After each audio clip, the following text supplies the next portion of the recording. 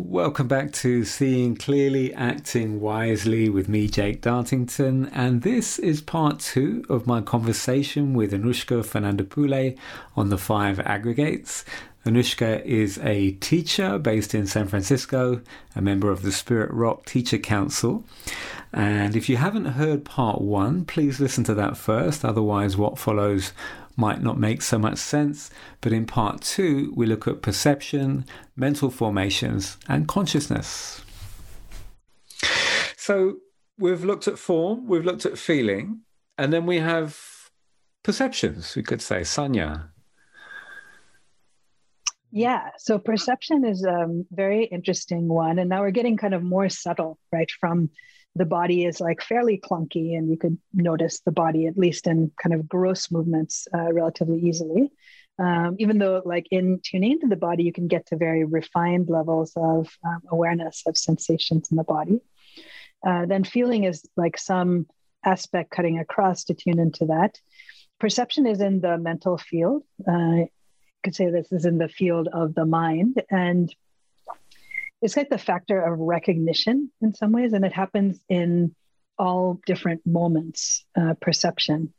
And particularly interesting is misperception, when we take something to be something it is not, which is actually happening a lot of the time.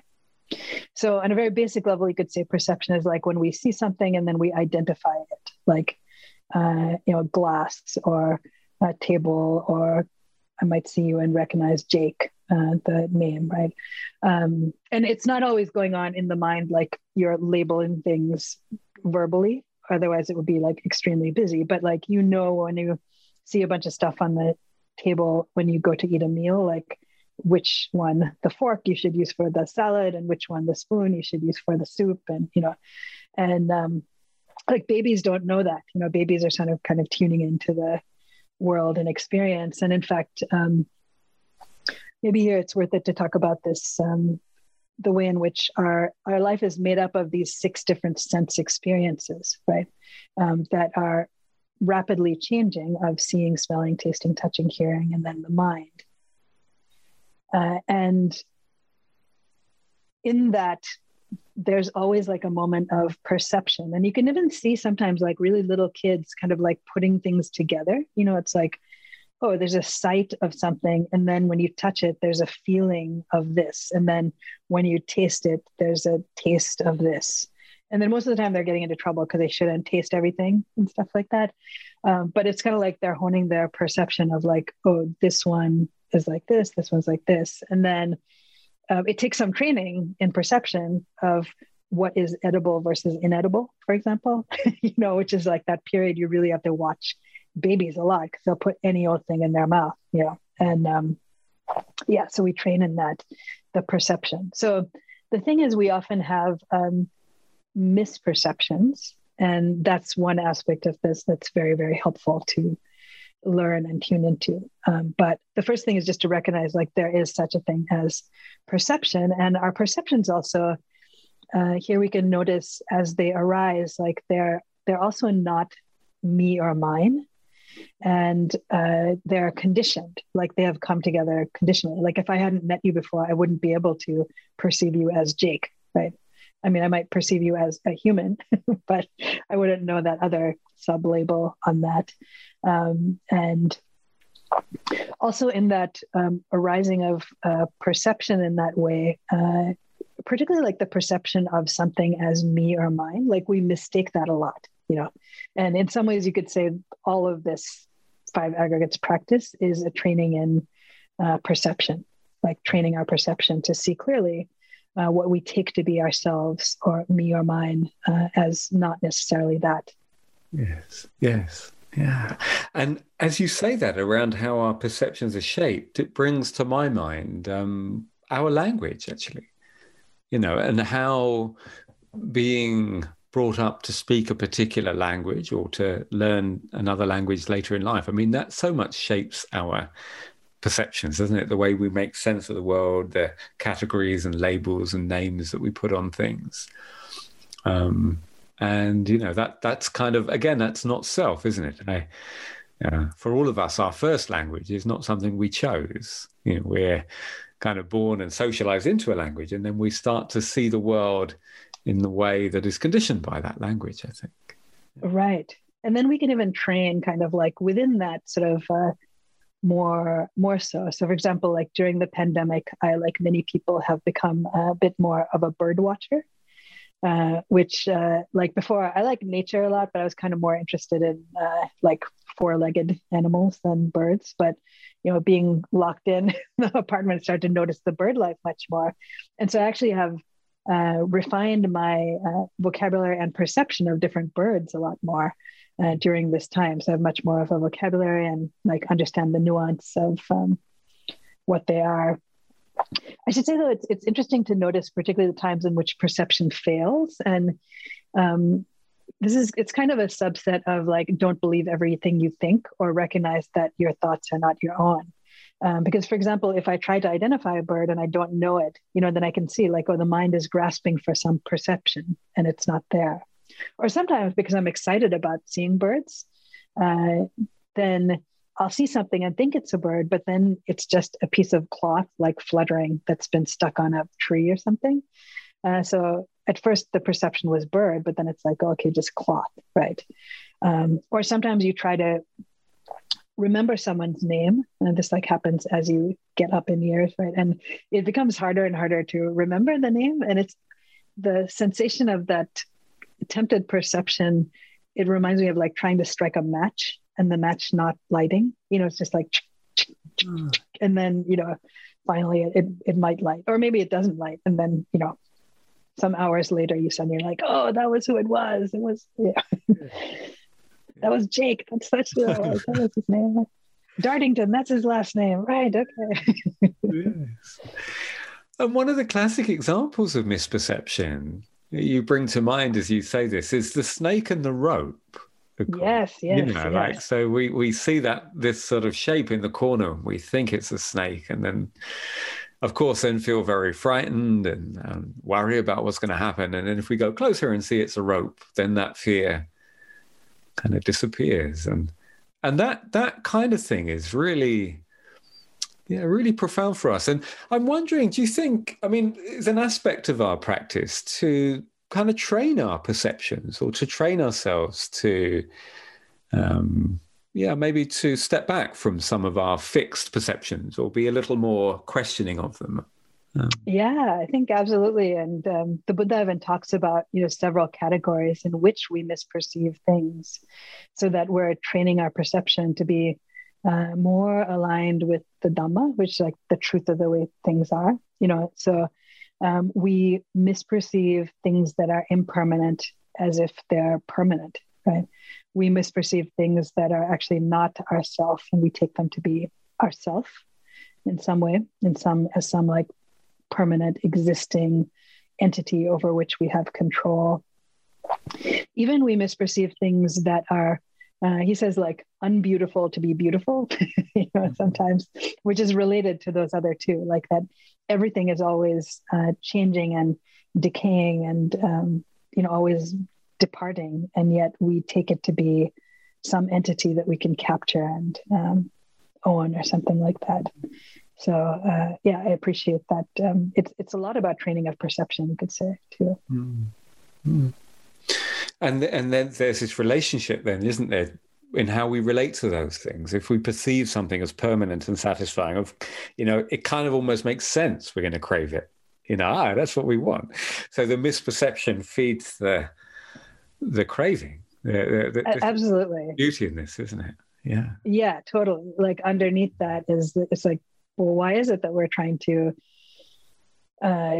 completely invest in like getting this thing or this title or this amount of money or this person or something? And it's because we don't actually perceive that to be like unownable or ungraspable or impermanent too, in some way. It all like the anatta aspect, and the anatta is like the non-self, as well as the anicca, this impermanence of it, and then the dukkha is that, like, therefore the unreliability of it is kind of rife in all of this. Mm. Yeah. It always brings to my mind this contemplation, a job that I had I worked for many years in a college. And in the first couple of years, I sort of felt like I'd got this job that was going to last me for the rest of my life. I just kind of loved it so much. I just arrived and things. And I definitely spent a lot of time in later years thinking, why isn't it like it was in 2003? So there was just this kind of wish, a lot of 2005 and 6 was wishing it was 2003. And so I could really see that process. There's something that I really liked and thought, this is great. And then perceiving it as permanent. And then the struggle, as, like all things, it changed. And I was wondering, are there sort of particular examples in your life that come to your mind when you think of that the feeling when you sort of perceived something as permanent and satisfying, and then on reflection afterwards, you think, that's what was happening. Yeah, definitely. I mean, in terms of like configurations, even sort of configurations of friendships or social structures. So like during the pandemic, a lot of people have left San Francisco or have moved away, or different things, have happened and like that. And there's a lot of change that has happened within the city. And even before the pandemic, there was a lot of change that was happening, and could notice the extent to which, those of us who have lived here for a while, like either had some set idea about how things should be, and then suffered when it wasn't like that. So there's this joke in the Bay Area, but I think in California in general, but in the Bay Area, that whoever comes here and then someone else comes after, we're always like, oh, you just missed the good time. It was great just before you got here, and now it's all, and that was true during the gold rush. That was true during the 60s, like summer of love people. That was true during the tech boom, and each time I was like, oh, it was great before, and you just got here just after it happened. And then for those who have been here, also there can be this sense of like, oh yeah, it used to be good and now it's not good anymore. So if you can't it doesn't mean you can't move away if you don't like it anymore. Like that's totally fine. But this suffering that can come to clinging to how this configuration is, or even in one's mind, sort of reifying a certain time or era in some ways. Yes. And I guess our perceptions do that, don't they? Reify, kind of making it more real, like I'm almost thinking that the way it was in the 60s with hyphens, as if that was kind of one thing. But of course that was changing moments and coming and going and ups and downs and things. But that phrase or that perception, the way it was in the 60s, almost feeds that sense, that was something solid that's not here anymore. Yeah. Totally. Yeah. I mean, and you see this in our politics in America, there's this whole make America great again kind of thing. And it was like, well, what was that great period? And who was it great for? What was your idea of that greatness? Like when there was segregation and women still couldn't have their own financial independence, or, it was only great maybe for a very small sliver of people that benefited from the oppression of all these other people, that like white property owning men were able to have a certain privilege through being served by all of these other people. And, the wealth being built at that time was based on slavery and based on land having been taken from Native people, and who was able to be a citizen, who was able to have a vote, or, any of that stuff. Mm. So there's this mythologizing that's really dangerous, I think, when we don't interrogate that more. Yes. Yeah. No, thank you. And that, again, that sense, that phrase, make America great again, the kind of vagueness of that.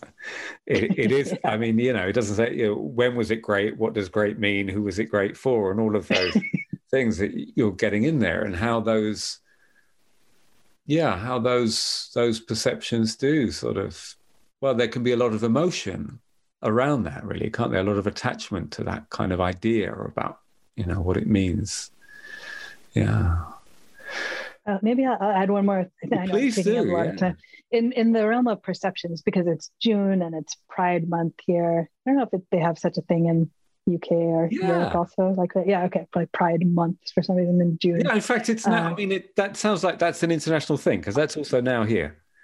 Okay, cool. Yeah. Because like I think I went to one of my hobbies had been in the past going to different international Pride parades. So in my roaming around, like teaching retreats and stuff, and so I had the occasion to go to like Reykjavik Pride, which I think was in August maybe, and Amsterdam Pride, which was particularly awesome. That's on the canals. I have been to London Pride, I believe, and then yeah, many in the U.S. So this was like a in my younger days, like a big activity of mine to celebrate.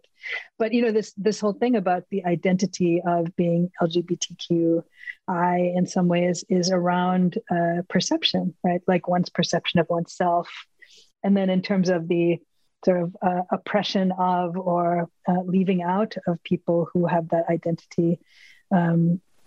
There's a sort of like misperception of this not being like a part of nature, that like some people naturally are in this way, right? Like, and that there can be a fluidity of gender expression and sexual desire. And yeah, so I think, you know, this factor of Sanya is actually an important underlying piece of Pride Month that's not always recognized as. Yeah. I feel that more and more you're answering that challenge I set you right at the beginning of our conversation. You know, what's the relevance of this for now? And, you know, as you say that these kind of things come through more and more. You know, this is not a dry, abstract topic that aggregates, but just totally how relevant it is. Yeah. And I think for most people who identify as LGBTQIA, in some ways, there was some moment of their own perception of their identity or desire as being not what they were told it would be or should be in some ways. And there's kind of a trope of the coming out story, you know, for those of us in the community, that's like, when I knew, you know, like what was it that catalyzed, like when I knew this, like when was there some clarity of perception around this? And then of course there's some choice about like who one tells and how one tells it and sort of, but there's sort of a internal recognition that many people can identify that most people who are heterosexual don't necessarily identify like when they first recognized they were heterosexual, because that was sort of the default like thing.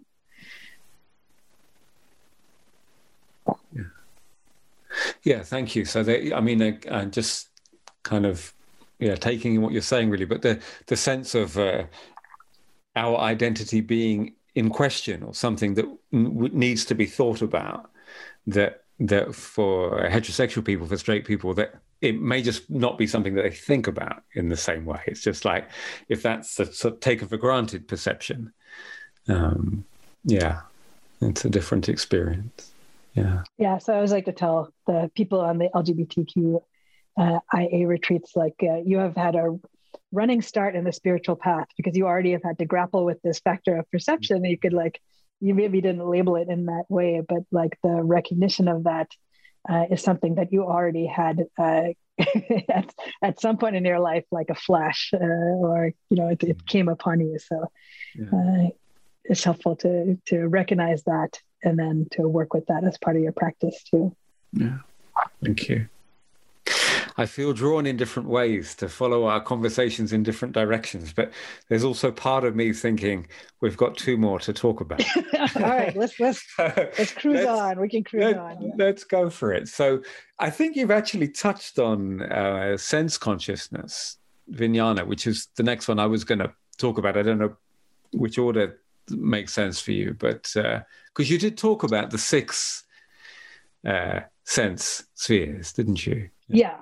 And this Vijnana, or the consciousness, or this knowing, in some ways, after one, let's say one starts practicing with, in some ways, the first is just to know what this is. It's sort of like learning to read, like to know what is form, what is a perception, what is, we'll get to this, the sankhara, the formations, and then Vijnana, to know what that is. and then to practice with it, to recognize these three characteristics of the impermanence of that, recognizing the ways in which we take it to be ourself, recognizing the ways in which it's unreliable, stuff like that. And in recognizing all of those, though, in every moment there is consciousness, right? So there is a knowing, and it could be that we get good at not identifying with those other four aggregates, but then there's kind of like subtly some identification with the consciousness itself. So we feel like there is me who is the knower of all. There's a me who is the cognizer. And the problem with that is that anytime there is some identification with anything, then there's something that has to be like protected, or there's some knower that then we cling to in some ways, and we don't want it to change. We have some like attachment to it that is both not actually true. Like when you actually look at the knowing, there's no knower in that, right? Mm-hmm. In the consciousness, like there's no personal characteristics of that. There's even no like agency to some extent about the consciousness arising, or even a lot of the time, like what field it is connecting with, right? Like whether it's seeing, and meditators know this. You're like, oh, okay, I'm going to sit here and be present with the body, and then the attention goes to the field of the mind, or the attention goes to the field of hearing, and that happens sort of selflessly, like without you intending it or wanting it to, right? Mm-hmm. In some way. So, the consciousness, it's a much more subtle one in some ways to investigate, but can be very powerful to recognize that this too is actually constructed in some ways, not me or mine, and therefore also should not be looked to identify with. Mm-hmm. And is this one of the areas where there can be a subtle difference in different teachings? Because you do hear in both classical and also contemporary teachings that there are teachers who do talk more in terms of our true nature, or our true nature being awareness, or in the yoga traditions they talk about the Atman, don't they, as the kind of the true self beyond the illusory selves, and some of the Mahayana traditions, you get this notion of Buddha nature, which I don't know. I mean, maybe again that could be interpreted differently. But do you feel in your teaching that you really put aside kind of terms like our true nature and really come back again and again to this sense of actually it's consciousness is not self, and that feels an important part of your teaching? Yeah, I think here we get into the kind of trickiness of language, right, too. Because, in some more Hindu traditions, I think there's this thing, a bit more like Advaita, so like I am true consciousness, absolute, and this kind of thing. So it's like, what do you mean by I in that? Because I think they're pointing at not the same kind of personal identification. Maybe, but maybe there, I don't know. So anyway, the way that I frame things usually is to avoid such. And I guess like the Buddha didn't even, there can be sometimes this misinterpretation that he wasn't saying there's no self per se, right? And this anatta is more like not self, as not a truth to be also taken refuge in, but more like sort of like the understanding of these three characteristics are a way for us to sort of like undo the way in which we usually relate to and identify with and live our life. So in that way, I think it works and it makes sense to not identify with consciousness. And the Buddha was pretty clear, I think, my interpretation, 2,600 years later, in the philosophy of it, that it was like not like there was some permanency within this like consciousness or soul or Atman or something like that. But also in some ways it doesn't matter whether you believe that or not, right? I guess like, so I would encourage you to spend a lot of time like fussing with it philosophically but more just in the investigation of that. Like if you think that is true, then try to find that, through awareness of awareness, right? Like try to find that which is the me in that in some ways. And what does it even mean with that? Like, is there some uniqueness of that? Is there some stability of that? Is there some way in which one is in control of that? Yes. Yeah. Obviously, I'm implying that there's not, but check it out and see. Right? Yeah.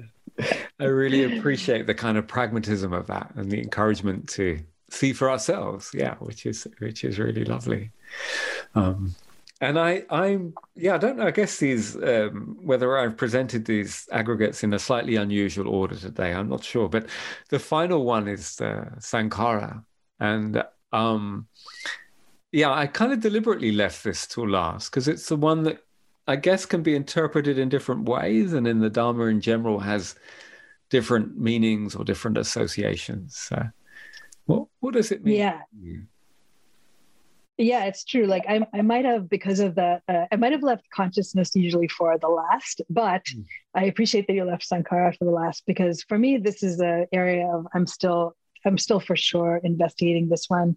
I mean, I'm investigating all of them. They still are active parts of my practice. This framework, like I feel like this framework is like a lifelong interest. And but this particular one of Sankhara has been quite interesting to me because it's harder to grasp, and there's many different translations of the word or interpretations, and it's used differently even as a Pali word in many different contexts too. So here's some translations of it. I'll give you like a list of some translations that I've come upon and that I've worked with in different ways. So or actually maybe I'll ask you first, like which translation have you heard or used most often? So I guess mental formations is the one that comes to mind. Right. Mental formations for sure. I think that was the first interpretation that I heard of it. But then in the investigations, other ones I've heard is fabrications or concoctions or mental fermentations, which is kind of interesting. There's kind of bubbliness of that. Volitions, karmic formations, habitual tendencies, neuroses as well. Or the one that at the moment I feel has been most helpful for me is just drives, like kind of like energetic drives. And particularly these strong energetic drives that we feel that can rule our lives. So the Buddha is saying that even these drives, these energetic drives, and notable also is that one of the translations is also karmic formations, which, could spend a whole lot of time on that, is that these drives themselves are constructed, they're conditioned, and they're almost just like energetic weather patterns in some ways. So they're not to be taken absolutely as me or mine. Like you don't have to believe all of them or follow all of them. So with all of these, like we don't need to kill them. This is a good thing too. Like you don't need to kill them or stop them or make them stop being. In fact, arguably like these formations will continue to arise in some way, but we want to see them and see through them. Like we want to understand them. Or maybe a better translation, with Sakti or mindfulness, is we want to befriend them. So with all of these aggregates, like we want to befriend each of them. And when I say befriend, particularly kind of drawing to become close to, become intimate with, really get to know, connect with, all of the things inherent in that. Mm-hmm. That's lovely. The phrase that stood out for me there when you said get to know, it kind of brought to my mind the way that we get to know a person, and the way that that's infused with friendliness and a certain care. Because it's interesting, our assumptions about what it means to know someone or anything, and there can be that rather distant notion of knowledge. We need to be as distant and objective as possible and simply witness things. But then there is that way that we know a person, which is not at all about being like that, but turning towards, being engaged, being friendly. And that's really totally. Yeah. to sort of see that in terms of our inner experience too. And there's a sort of hanging out with, right? And I remember actually when I think I met you first. Now I'm remembering at the conference, right? The Buddhist Teacher Conference at IMS. And then I think I was about to go to England the next month or something like that. And you were like, hey, look me up when I'm there. We can hang out. You can. And then I did. And then we actually walked around London. And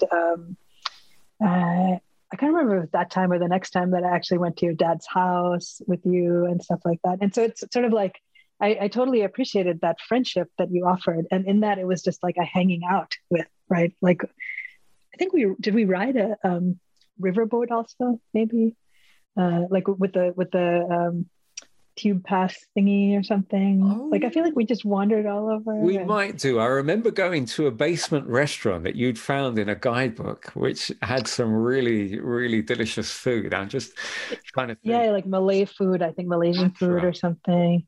And then I remember I was interested in, I was interested in seeing some of the Harry Potter-y stuff. And so we went around that banking area and stuff, the alleys.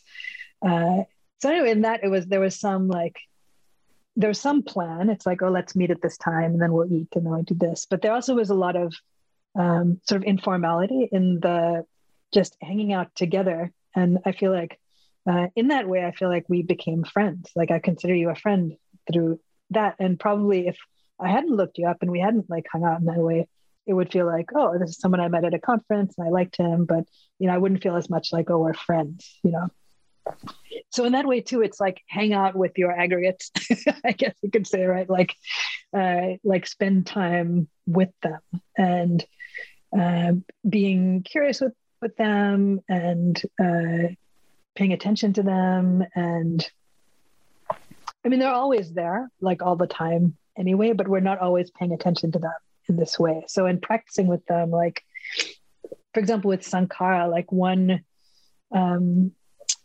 way of understanding this, when some interpreters of this say, it's not just any particular drives, but it's like these particular drives that are about the protection of and knowledge of the self, like these sort of like more over the top drives that are kind of related to this non-existent, really like self, like protecting that self and keeping that self and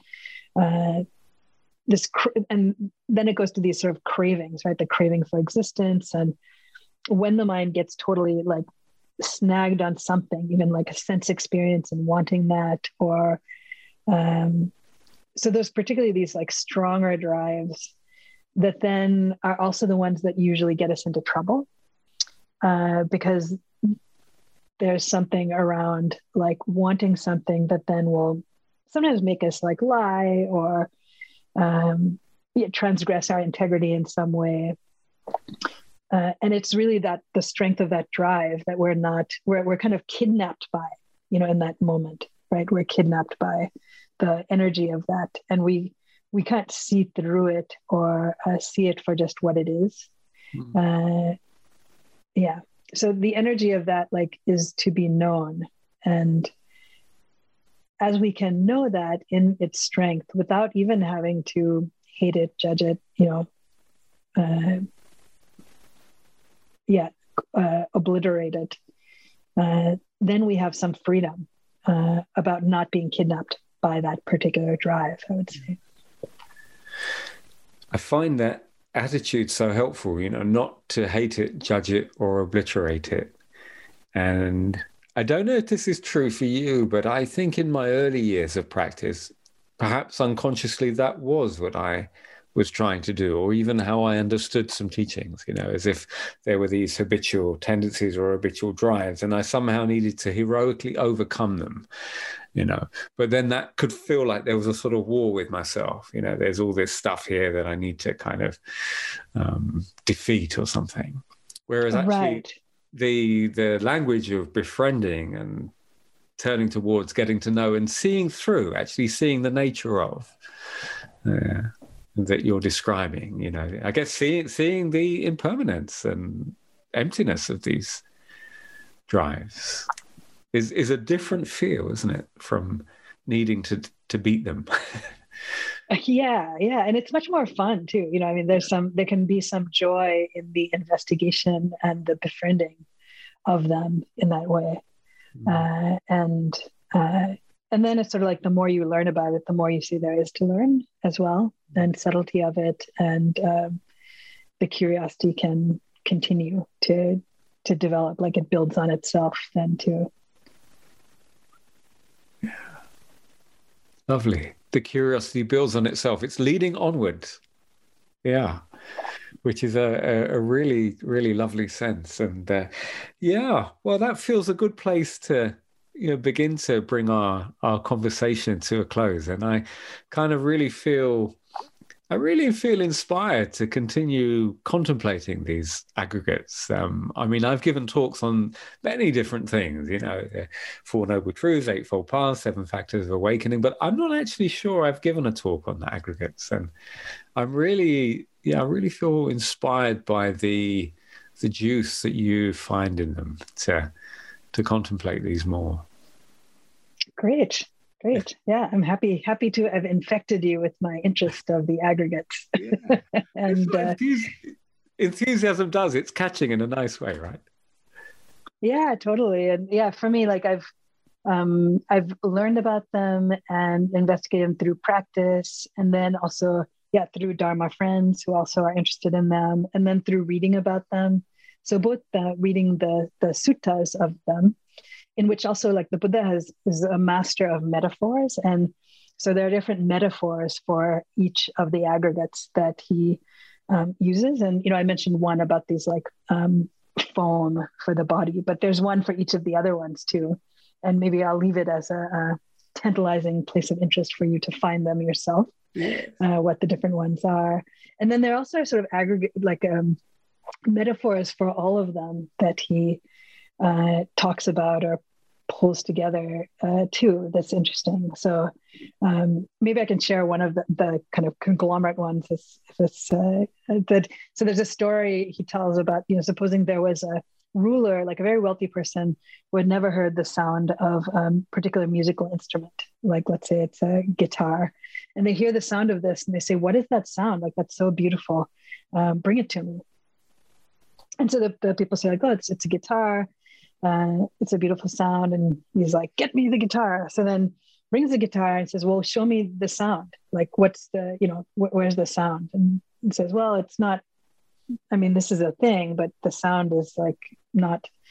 And he's like, no, you all are dumb. I'm going to find it. So he pulls the strings off, and it's like not in the strings. And he pulls the neck apart. It's not that, breaks the baseboard. It's not in that. And then he's looking for the sound of this guitar, and then hacks it up into pieces, and then burns the pieces and looks through the ashes. And, and then, none of that is the sound. And then says like, wow, this is really, like I just got tricked by this thing. That wasn't really the sound itself. They got the wrong thing. So in this way, it's like, we need to investigate like each of these components, the strings, the baseboard, all this stuff that's sort of the instrument through which, but that there's no me or mine in that.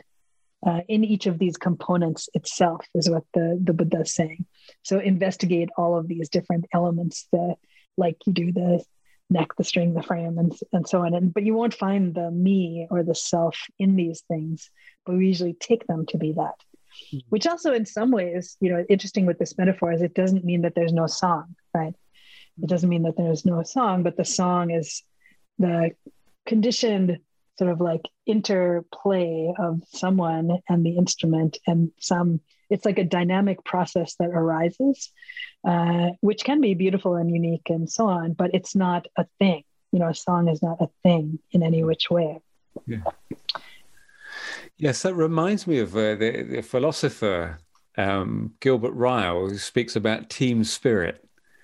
And that's similar. He tells the story of somebody looking at a cricket team and saying, I can see all these players, but can you also point out to me the team spirit and say, but yeah, right. So too, the team spirit is something that arises with the players, but is not some kind of separate independently existing thing. Yeah. And then relatedly, a metaphor that's been very helpful for me is this story from Chuang Tzu, of the empty boat. You might have heard this one, that this is like, as we develop, if we understand this anatta, like this not self in experience, not towards ourselves and also in relationship to others, seeming others, there can be a lot of freedom. So he's saying, like, if you're rowing a boat on a pond and then another boat comes towards you and bumps into you, you can just push it away and go on your course, right? So you understand it's the wind and the waves and the current that has made that boat bump into you, like it's conditions. But you don't actually have to hate the boat or yell at the boat, right? Like there's no sense in doing that. That's like wasted energy. But if there's someone in the boat that rows into you, then you might get mad at it and be like, hey, watch where you're going, dummy, like kind of rowing away that you don't hit me, etc.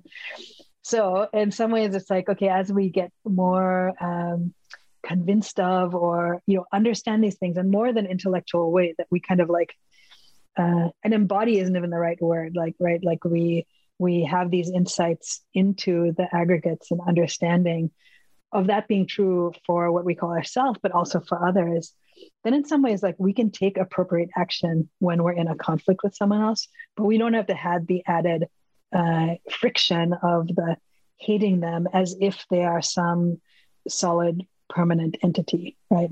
Like minus that, we can take the action that's necessary. That sometimes means pushing away or going somewhere else, or even sometimes I think like speaking strongly to them, but it's minus having to like hate them, or on the other side, having to obsess about them or chase them or something like that.